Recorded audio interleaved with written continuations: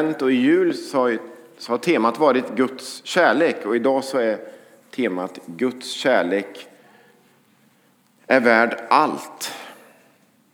Guds kärlek är värd allt. Och annandagen som det är idag, den brukar ofta också kallas den helige Stefanos dag. Så mittemellan jul, krubban, änglakörerna, herdarna, ni vet det som är en fantastisk händelse egentligen men som ibland blir lite gulligt. Och nytt år och sen 13-dagen och de vise männen som kommer. Mittemellan så finns det en dag, annandagen, som handlar just om att tro på Jesus och följa honom, det är värt allt. Om vi backar 100 år i Sverige i alla fall, så var församling, i alla fall som sån här frikyrkoförsamling som våran här, det var en stor del av livet. Allt hörde ihop, många bodde på landet, man jobbade hemma, man åt hemma, man umgicks hemma och tron liksom genomsyra allting på något sätt. Livet var på många sätt mer av en helhet. Idag så jobbar vi på ett ställe, vi bor på ett ställe, eller vi kanske bor på många ställen. Vi tränar på ett ställe, vi äter lunch på ett ställe och så är vi församling på ett ställe. Och så hamnar Jesus-tron, ibland i alla fall, i samma klass som gymmet eller släktforskningsföreningen eller husrenoveringen.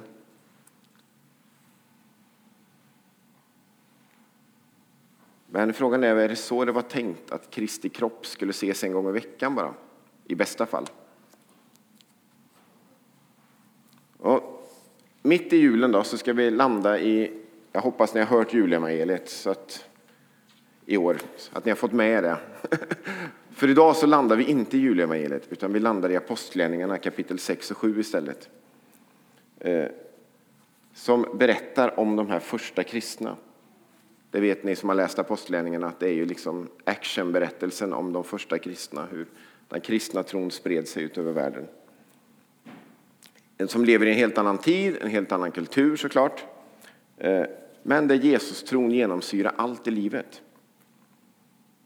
Och i den här nära gemenskapen när man blöts eller stöts och blöts heter det. Så kommer konflikterna. Ibland är vi ju konflikträdda i kyrkan och vill att det ska se bra ut och så sopar vi konflikter under mattan istället och hoppas att ingen lyfter på mattorna. Och det kan ju funka ett tag, men förr eller senare så lyfts det ändå på mattorna och då kommer det upp. Så är det. Och har man bara Jesus-tron som fritidsintresse då kan det också funka ett tag. För då kan man liksom låta det vara så att säga under mattorna. Men om Jesus-tron ska få finnas i hela livet så funkar det inte att sopa under mattan. Utan det märks det direkt. Så då skulle man kunna tänka så här. Många drömmer jag skulle vilja vara med. Tänk få vara med i en kyrka utan konflikter. Men det är ju frågan, är det en sund församling i sådana fall? En kyrka utan konflikter? Det kanske bara är ett tecken på att man inte riktigt lever så nära varandra som det egentligen är tänkt. Att man inte riktigt delar livet tillsammans verkligen. Församlingen i Jerusalem, det behövdes inte jättelång tid. Den här expansiva nya Jesus efterföljarförsamlingen i Jerusalem. Det behövdes inte jättelång tid innan den här euforin som var i början och harmonin förbyttes i just konflikter. Och de flesta som var med på vägen, som de kallades de första kristna, de kallades ju inte kristna i början utan de kallades ju för vägen med stort V. Och de flesta som var med på vägen, de kom från en judisk bakgrund. Men så fanns det också en del som bodde i Jerusalem som kom från hellenistisk, grekisk bakgrund. Man vet inte exakt, men någon har räknat på att det kan ha varit ungefär 10% av befolkningen. Och då kanske det var ungefär så i den första kyrkan också. Bland de här nya tusentals Jesus-troende. Att ungefär 10% hade en annan bakgrund än vad de flesta hade.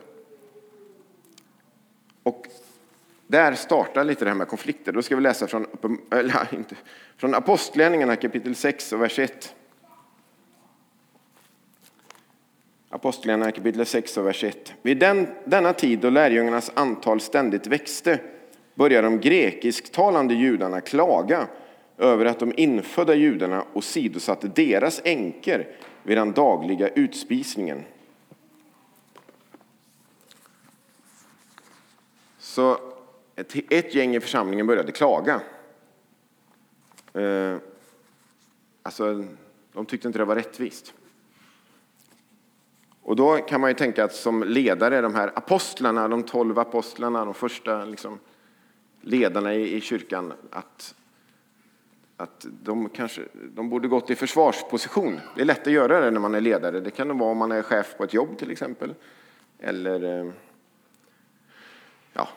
vad man nu än är ledare, om det är ideell ledare eller i kyrkan ledare. Så det kan vara lätt att gå i försvarsposition liksom, och tänka att nej, så här är det minsann inte. Eller den frestelsen kan säkert finnas för mig också ibland. Eller så kan man skylla på tillväxtproblem. Det kunde de ju ha skyllt på, de första apostlarna. Ja, men hallå, lite tjafs om mat. Det enkelt, det är väl ingenting. Vi växer ju så det knakar här i kyrkan.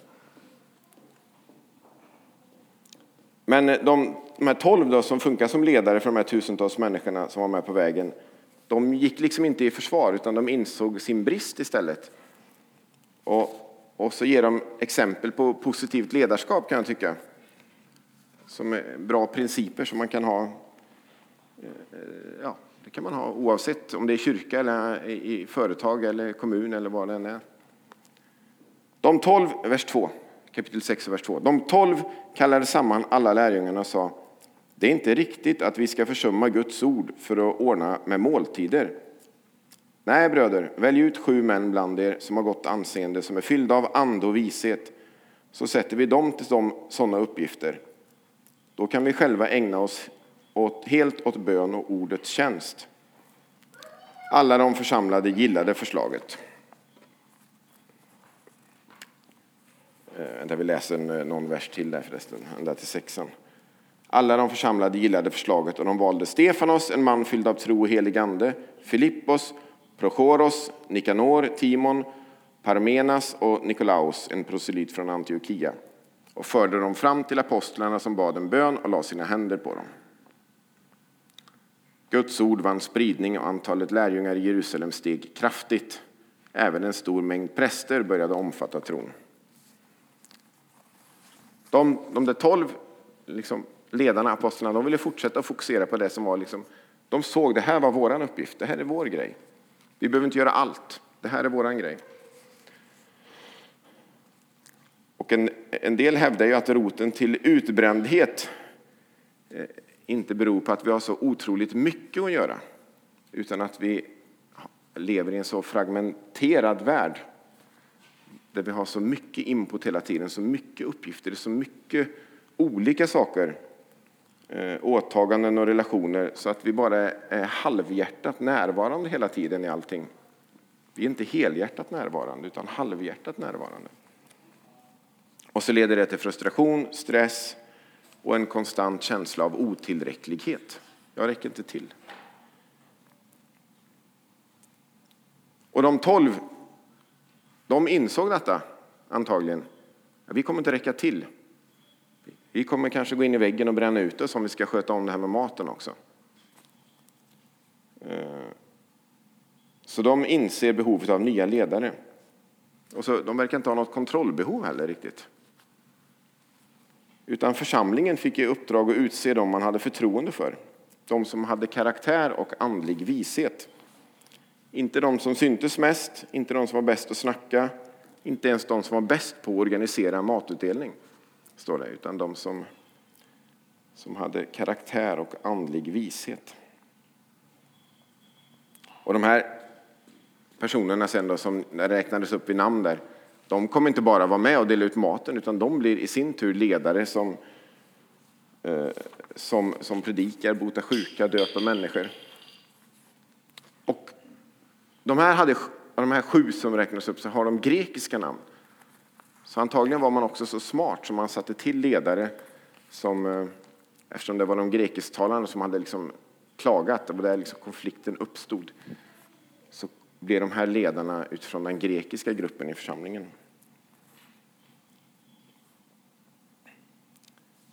Kanske också därför som några av dem sen, som man vet inte med dem, men två av dem vet man, Stefanos och Filippos, de får vara med och föra evangeliet över gränser sen till nya människor. Från början var ju liksom församlingen mest bland judekristna och några från grekisk bakgrund i Jerusalem. Det var ju liksom centrerat kring storstaden. Men både Filippos och Stefanos får vara med och föra evangeliet utanför till nya människor, till nya platser.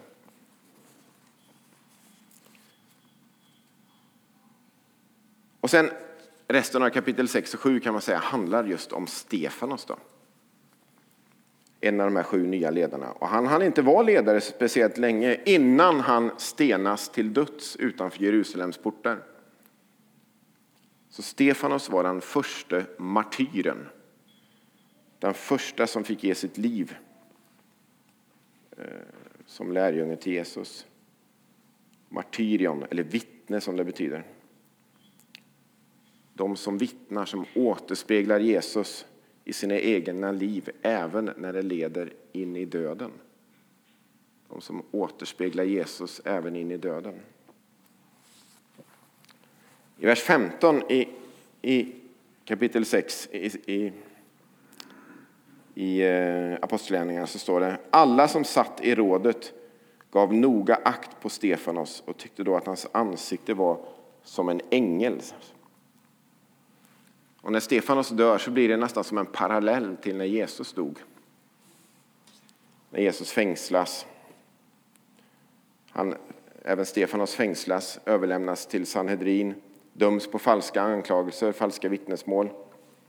Och till och med hans sista ord påminner om Jesus. Om man läser i kapitel 7 och vers 59 och 60 i slutet på kapitel 7. Då står det: så stenar de Stefanos som åkallade Herren och sa: Herre Jesus, ta emot min ande. Han föll på knä och ropade högt: Herre, ställ dem inte till svars för denna synd. Med de orden dog han. Också Saul tyckte det var riktigt att han dödades. Och efter Stefanos så har ju miljontals människor blivit fängslade, torterade, avrättade på grund av att de håller fast vid vägen, fast vid sin tro på Jesus. Människor som har återspeglat Jesus ända till döds. Och då kan inte tron vara en fritidssysselsättning längre bara. Det går inte. Vem dör för sin släktforskningsklubb? Man gör inte det.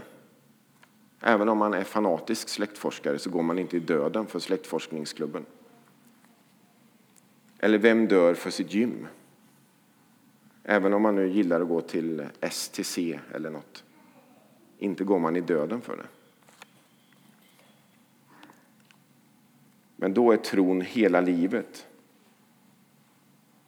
Och när en människa misshandlas och lider så lider Jesus Kristus också. För församlingen är ju Kristi kropp. Och när en del av kroppen misshandlas så borde det också på ett sätt innebära att vi också känner smärtan. Därför att det påverkar oss också. För vi är ju del av en och samma kropp. I Apostlagärningarna 7 och vers 1, när han ställs inför rådet Stefanos, så håller Stefanos ett långt tal sen. En predikan. Och i vers 1 så börjar det så här med att översteprästen frågade: är detta sant? De här anklagelserna som han ställs inför då. Är detta sant?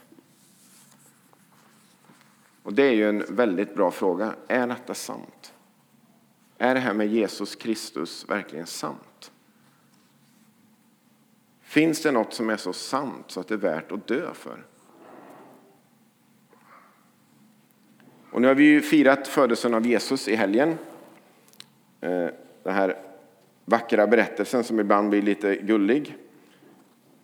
Men som egentligen är oerhört radikal och världsomvälvande händelse.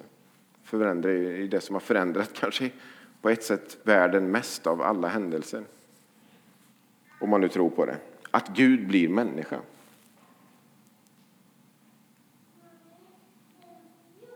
Och har den tron, den Jesus-tron, gripit tag om mig så mycket, om hela mig, så att jag skulle kunna hålla fast vid den. Även om jag riskerar att mördas för min tro. För många av oss så känns det ju sjukt långt borta, såklart. Och det är vi glada för. Men på en del platser så är det ju verklighet. Stefanos svarar inte på översteprästens fråga där, är detta sant? Med liksom någon sorts filosofisk resonemang eller teologiskt resonemang eller logisk bevisföring. Utan han börjar berätta berättelsen om hur människan är älskad av Gud. Och hur den som lär känna kärleken från Gud känner sanningen. Inte som man känner en idé, utan som man känner någon som man älskar. För om sanningen bara vore en idé, då skulle man kunna behärska sanningen genom att studera den. Eller liksom genom tanken. Men sanningen blir något som... Och då blir liksom sanningen något man kan debattera i någon tv-show eller bara i akademins värld. Men om sanningen är en person, om sanningen är Jesus Kristus, jag är sanningen. Någon man kan lära känna. Då kan man bara känna sanningen genom att leva nära den personen. Jesus säger så i Johannes 14:6. Jag är sanningen. Och det finns ingen som har framträtt med sådana anspråk och blivit trodd och efterföljd av så många människor under så lång tid som Jesus. Och när vi liksom förenas med Jesus, lever våra liv i gemenskap med Jesus, så kan vi också få bli vittnen, martyrer som återspeglar sanningen.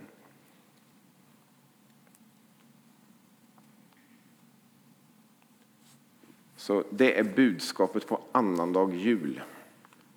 Kanske känns som ett stort steg från liksom krubban, barnet, bebisen, fåren. Men det är det handlar om. Kristen tro. Gud blir människa.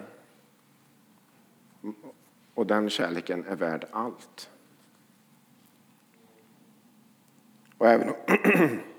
Och även om naturligtvis ingen av oss vill hamna i situationen, så talar den här berättelsen om Stefanos om för oss att Guds kärlek, den är värd allt. Det finns ingenting